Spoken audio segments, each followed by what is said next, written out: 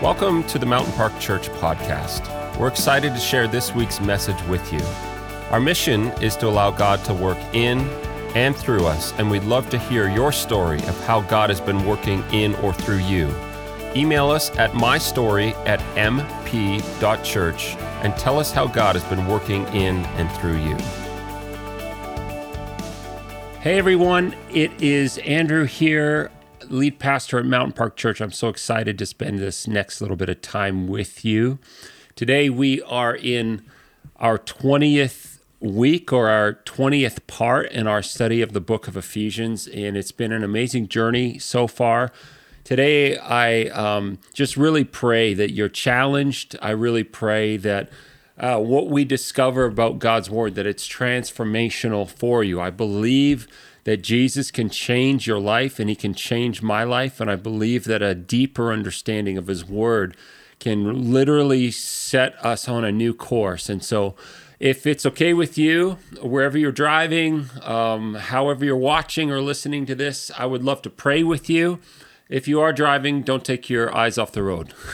You can pray with your eyes open too. So let's just pray together as we get started. Father, we do humble ourselves before you, and we just declare the lordship and authority of Jesus Christ over our lives. We renounce anything we've relied on or looked to that is opposed to you and your truth. Father, in Jesus' name, if there's anything even present right here and right now that opposes your name or your presence or your will over our lives, we command it to be bound. We cut off its influence and we tell it to go to the presence of Jesus for his judgment and determination. We just ask, Holy Spirit, that you would bring us new revelation and insight today from the Word of God, that it would be transformative for our lives. In Jesus' name, amen.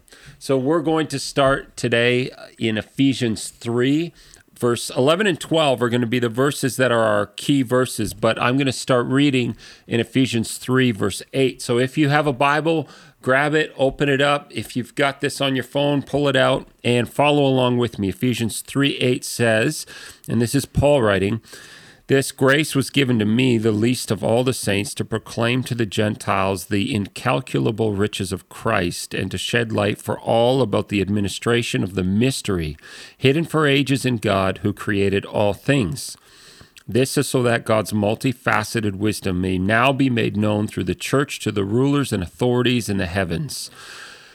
All right, so that's what we covered last week. You can listen to that if you want to. This week, verse 11, this is according, so this is everything we just read about. This is according to his eternal purpose accomplished in Christ Jesus our Lord. So Paul is referencing again this lofty, majestic idea. He keeps coming back to this idea that God has had a purpose all along.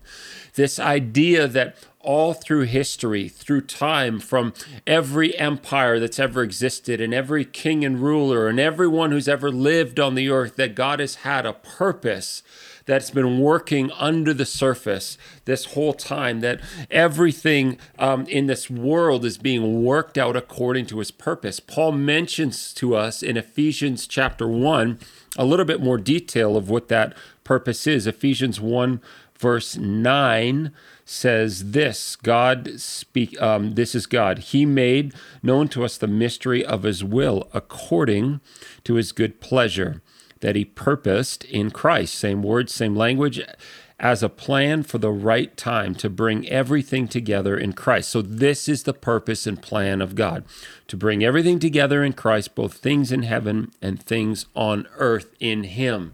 All right, so God's had this plan ever since, eternity past. Paul has been talking about it because in this book of Ephesians, this is a master class from Paul in this reality that we live in a spiritual realm and a natural realm, that these two realms, they coexist together, that they're interwoven between each other. You can't separate them. What Paul is saying here and what he's arguing here is that God has had this plan, and this plan is not only impacting the spiritual realm, but this plan was meant to impact our natural realm as well. And Jesus is the focal point of this plan. It was God's eternal purpose to actually, bring Jesus to the earth to do what Jesus did for a purpose and a reason. And number one in that is the number one purpose of God was to reclaim dominion and rule on the earth. So the first thing that Jesus came to do was to reclaim the dominion and rule that was lost. This is how Paul describes this in Colossians. He, this is speaking of God, erased the certificate of debt with its obligations that was against us and opposed to us, and has taken it away by nailing it to the cross. He disarmed the rulers and authorities and disgraced them publicly. He triumphed over them. Jesus said this in John 12:31, now is the judgment of this world. Now the ruler of this world will be cast out. Matthew 28:18, Jesus also speaking, says, all authority has been given to me in heaven and on earth. So what are they talking about? They're talking about the reality that when Jesus stepped foot on the earth, when he was born as a man, when he incarnated himself, when he came to earth, the earth was not under the legal jurisdiction, the rule of God. It was under the rule of the kingdom of darkness and the devil. To get a better understanding for this, we need to look back at the very first chapter of the Bible in Genesis chapter 1. This is where we see sort of the original idea of God, the original plan and purpose of God, and the reason that he had to send Jesus to fulfill his original plan and purpose. Genesis 1:26 to 28. Then God said, let us make man in our image according to our likeness. They will rule, so you could circle that, they will rule the fish of the sea, the birds of the sky, the livestock, the whole earth, and the creatures that crawl on the earth. So God created man in his own image. He created him in the image of God. He created them male and female. God blessed them, and God said to them, be fruitful, multiply, fill the earth and subdue it. Rule the fish of the sea, the birds of the sky, and every creature that crawls on the earth. So the original purpose, the original design of God was that he would have a human family. God already had a spiritual family that he had made. We don't know when that took place, but God already had a spiritual family. God was designing and desiring to create a human family. And this human family he was going to place on the earth and ask this human family to rule the earth on his behalf. This earth was to be the domain of man, but the domain of man intersecting with God, walking in the authority and the dominion and the rule of God. The earth, the whole earth was to be the Lord's earth to rule. And we, God's human family, were meant to be those who exercise the rule and dominion of God on the earth. Psalm 8, 3-8. This is what David says in Psalm 8, 3-8. I'm just going to turn there real quickly. Psalm 8, 3-8. Says this. David says this, when I observe your heavens, the work of your fingers, and the moon and stars, which you set in place, what is a human being that you remember him, a son of man that you look after him? You made him a little less than God and crowned him with glory and honor. You made him ruler over the works of your hands. You put everything, circle that, everything under his feet, all the sheep and oxen, as well as the animals in the wild, the birds of the sky and the fish of the sea that pass through the currents of the sea. So David is highlighting the reality that when God created man, he created man to rule, to carry the rulership, authority, and dominion of God on the earth, that the earth was to be sort of under the rule of God through humankind, through God's human family. So that word to rule means to govern, control, be in charge of, have a person or entity exercising authority over persons or entities. And so that was the role that God designed for us and created for us. Psalm 115:16, the heavens are the Lord's, but the earth he has given to the human race. Amazing. So God creates the earth, and it's beautiful, it's incredible, it's amazing. And he said, I'm going to create a human family, and I want that human family to not only be made in my image, but to express my rule and authority, my governing rulership on the earth. This was God's original plan. And Paul is saying that Jesus had to come as the fulfillment of this plan because this plan was marred by sin in Genesis 3. David also says in Psalm 8:5 that you made him, speaking of humankind, a little less than God and crowned him with glory and honor. So we were made in God's image. We were crowned with glory and honor. That word for glory in the original Hebrew literally means weight or to become heavy or weighty.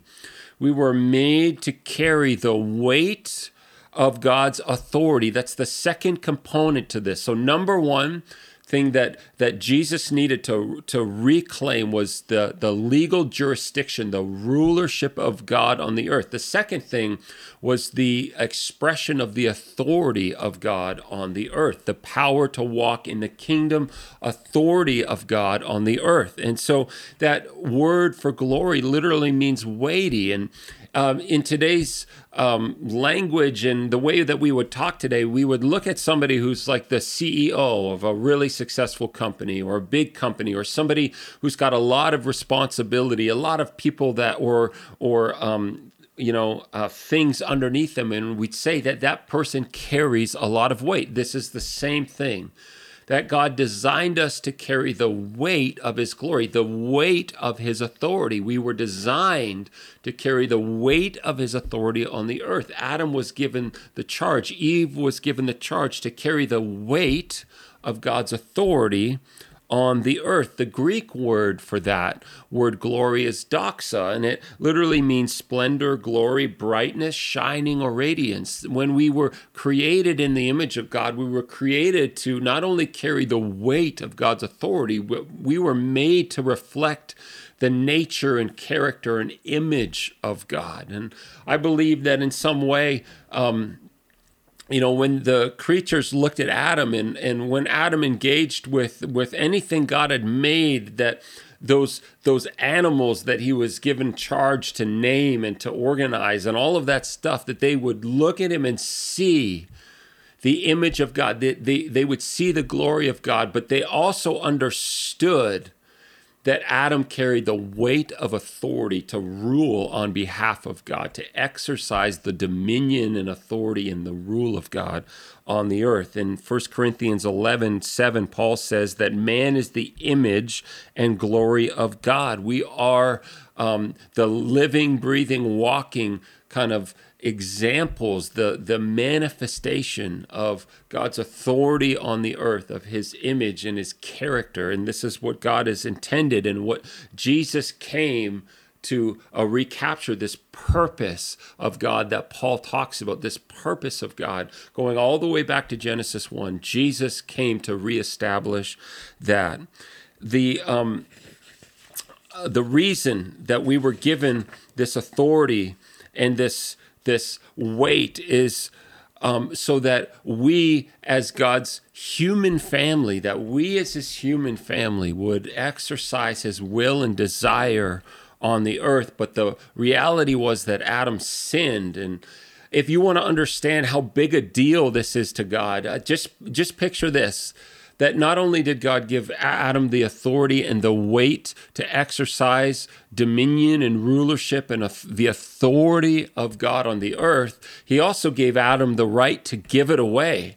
When Adam and Eve sinned, they gave the authority of the earth over to the devil and the kingdom of darkness, literally. So at that point, if I was God, I would have stepped in and said, no, hold on. Let's hit a restart. Let's hit the reset. I didn't mean for this to happen. I didn't want this to happen. This is not what I intended. I would have jumped in and done that. But God doesn't do that. He allows Adam to give away the whole earth, the authority to rule on the earth, away from God, away from God's people, away from humankind, God's human family, and transfer it to the devil and the kingdom of darkness. This is what Jesus recognized. When Jesus stepped foot on the earth, he recognized he was stepping foot into enemy territory. He recognized that the earth was not under the legal jurisdiction of God, but it was under an enemy occupying force. It was under the legal jurisdiction of the devil and the kingdom of darkness. Jesus said in John 12:31, now is the judgment of this world. Now the ruler of this world will be cast out. John 14:30, Jesus said, I will not talk with you much longer because the ruler of this world is coming. He's no power over me. John 16:11, and about judgment, Jesus said, because the ruler of this world has been judged. So Jesus recognizes that his purpose, that the purpose and plan of God from before creation, all along, God has been planning to recapture dominion and authority and rulership on the earth. And Jesus is the vehicle to do this. Ephesians 3:12 says, in him we have boldness and confident access through faith in him. The in him is in Jesus.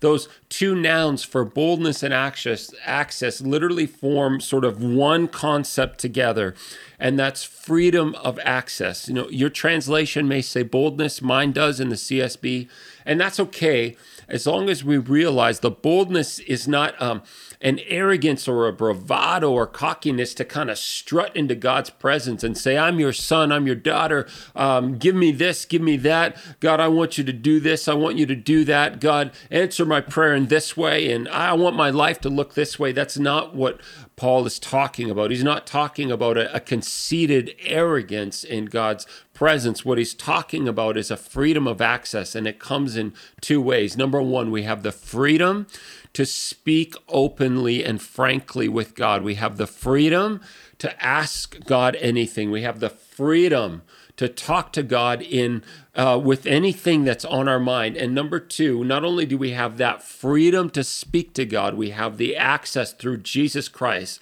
to come into his presence whenever we want to. That is the amazing thing that Paul is talking about in verse 12. So in verse 11, we see Paul reminding us that Jesus is the fulfillment of this plan, this purpose of God, and that because Jesus is the fulfillment of that, now we have access to the very presence of God, that we can come to him with confidence. We can speak freely to God anytime we want because of what Jesus has done for us.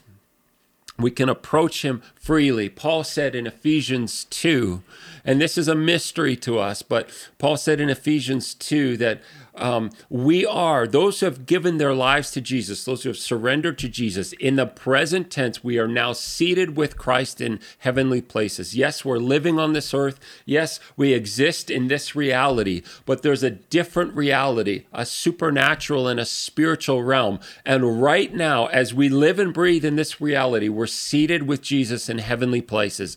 It's something that is a mystery for us to fully wrap our head around.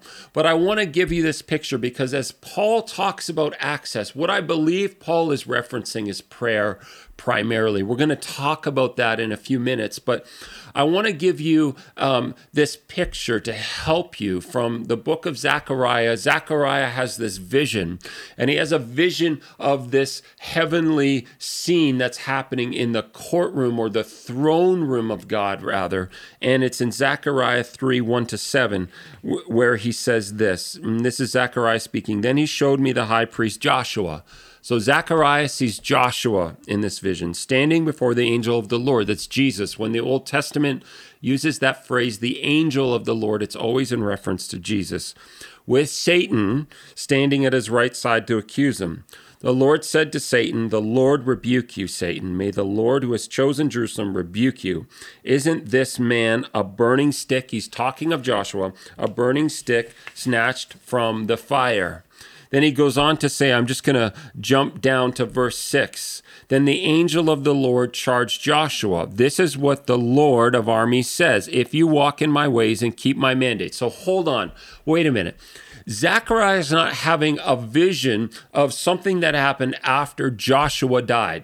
He's having a vision right now of these two worlds. This is something spiritual that's taking place in the context of a present reality that Joshua's living in. I wonder if this is what was happening spiritually while Joshua was on the plains of Jericho getting ready to cross the Jordan River and getting ready to kind of overthrow the city of Jericho, Joshua has this encounter with the angel of the Lord of heaven's armies.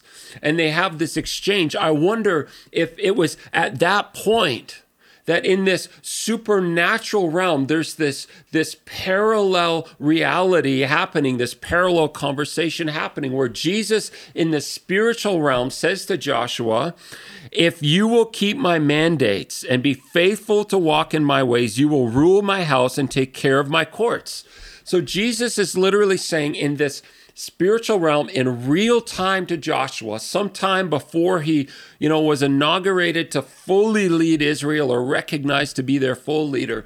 Jesus is saying, look, you will be given authority to rule the nation of Israel. This is a conversation happening in heavenly places in the spiritual realm. And not only that, you will be given the ability to take care of my courts. The last thing he says is staggering. I will also grant you access among those who are standing here.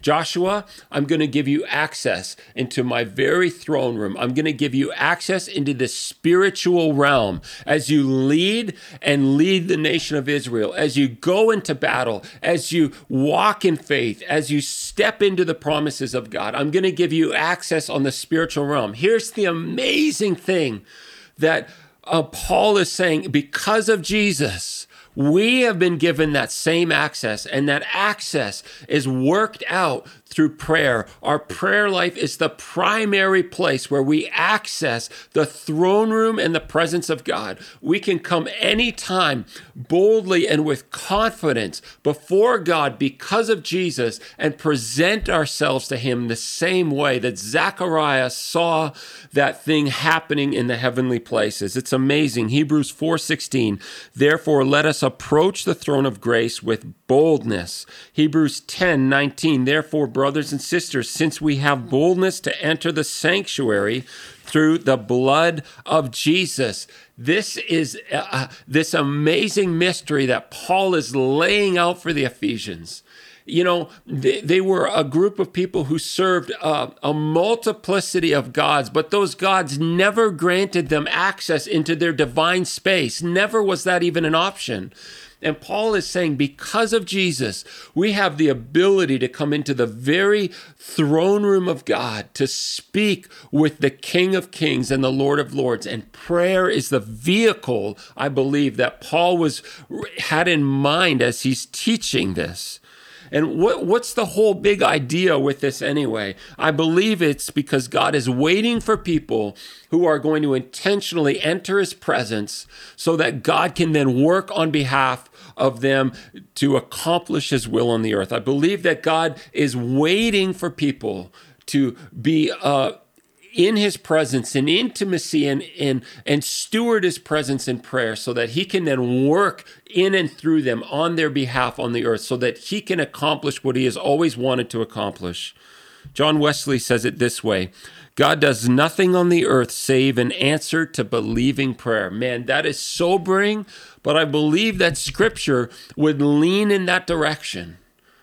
That God is waiting for people like you and I who have been given the access to his presence through Jesus Christ to come into his presence deliberately and put a high price and value on prayer in our life. This is what Paul says as he talks about his own pattern of prayer. 1 Thessalonians 5:16, rejoice always. Verse 17, pray constantly. Ephesians 1:15, I never stop giving thanks for you as I remember you in my prayers. In the NLT, it says, I pray for you constantly. Philippians 1:4, I give thanks to my God for every remembrance of you, always praying with joy for all of you in my every prayer. Colossians 1:9, for this reason also, since the day we heard this, we haven't stopped praying for you. 2 Timothy 1:3, I thank God whom I serve with a clear conscience as my ancestors did. When I constantly remember you in my prayers day and night. Romans 12:12, rejoice in hope, be patient in affliction, be persistent in prayer. Colossians 4:2, devote yourselves to prayer. Stay alert in it with thanksgiving. Paul, the greatest theologian that the earth has ever known. Paul is in my opinion, the greatest theologian ever. Paul is the greatest missionary probably ever. Paul, the one that God entrusted to bring the gospel to the Gentiles. Paul, the apostolic leader who planted churches all over Asia Minor. Paul, this towering presence with preaching authority. God used him in miraculous ways to heal people and raise people from the dead. This very Paul says, the undercurrent of my whole life, the foundation of it all is my constant prayer. I want to encourage you today. Maybe you are sitting and going, you know what? My passion is to study the Word of God. I want to understand His doctrine and truth. I'm going to leave prayer to somebody else. I'm going to leave that to the intercessors and prayer warriors. I believe Paul would say, you can't do that. You can't propose to study and master the Word of God without spending time first in the presence of God. Prayer actually was the dominant part of Paul's ministry and his life, and his encouragement to us is that our lives would carry the same example, and we can't leave that to happenstance. Some of you listening go, well, I just pray all the time. I pray in the car, I pray at home, I pray when I'm doing my groceries, and that's fine. That's good. But Paul is talking about intentional, consistent, deliberate time that costs you something. You have to schedule it. This is what Daniel talked about when he prayed 3 times a day. This is what Jesus talked about and he modeled it when he would meet with God through the whole night. This is the kind of prayer that Paul is talking about. And the whole purpose of this is because somehow in this mystery, it's in our asking God. It's in as we come into His presence, as we steward relationship with Him. It's in our asking that He wants to release His work on the earth. James says, is anyone among you suffering? He should pray. Is anyone among you sick? He should call for the elders of the church. And then James goes on to talk about Elijah. This is an amazing thing. He says, Elijah was a human being as we are and prayed earnestly it would not rain. And for 3 years and 6 months, it did not rain. Look at James is acknowledging and saying, look, God can do anything. God isn't limited by anything. He chose to work through Elijah. It's in our asking that God wants to release His kingdom on the earth. In Daniel chapter 10, the angel that came and talked to Daniel said, from the moment you began praying, we heard you. From the moment you started praying, from the moment you entered your prayer closet, from the moment you stepped into the throne room of God, we heard you. Ezekiel 22, this is sobering. Ezekiel said, and he's speaking of God here, I searched for a man among them who would repair the wall and stand in the gap before me on behalf of the land so that I might not destroy it, but I found no one. So I've poured my indignation out on them and consumed them with fire, the fire of my fury. I have brought their conduct down on their heads. Look at what God is saying here is, look, I am righteous. I'm holy. I am a consuming fire. I won't stand for sin and indignation. I need to bring judgment up. But I was looking for someone who would pray and beseech me, who would stand in the gap and appeal to my love and my mercy and my justice. I'm looking for people who are going to go into the prayer closet and ask me to act on my love and my goodness and my mercy. So this access Paul is talking about is not just an access so that we can come in and out and do whatever we want. It's a responsibility that we have. John 20:21, as the Father has sent me, so I also send you. Matthew 16:19, Jesus said, I'll give you the keys to the kingdom of heaven. Whatever you bind on earth will be bound in heaven. Whatever you loose on earth will be loosed in heaven. God has given us a responsibility. He's given us the access, and now we have the responsibility to steward prayer in our own life. I want to challenge you to make prayer a priority in your life today. We hope that you are challenged and inspired by what you heard today, and that you're willing to allow God to work in and through your life in bigger ways this week. We'd love to stay connected with you on social media, facebook.com/Mountain Park Church and Instagram.com/Mountain Park Church. Finally, if you have a story of how God has been working in and through you, we'd love to hear it. Just email us at mystory@mp.church and tell us how God has been working in your life lately.